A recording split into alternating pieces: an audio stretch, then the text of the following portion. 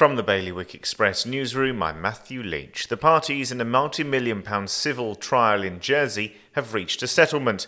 Those who brought the proceedings have agreed to drop all actions, claims and allegations against the defendants and never make them again.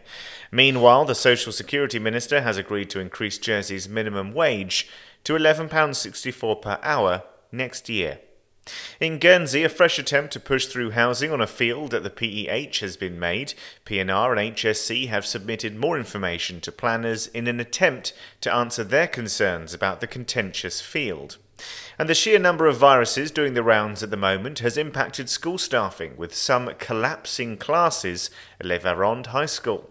Read more on that and the rest of today's stories at bailiwickexpress.com. The weather today is going to be a cloudy day with a little sunshine. Wind will be a westerly light force 3 and there'll be a top temperature of 18 degrees. And that's the latest from the Bailiwick Express newsroom.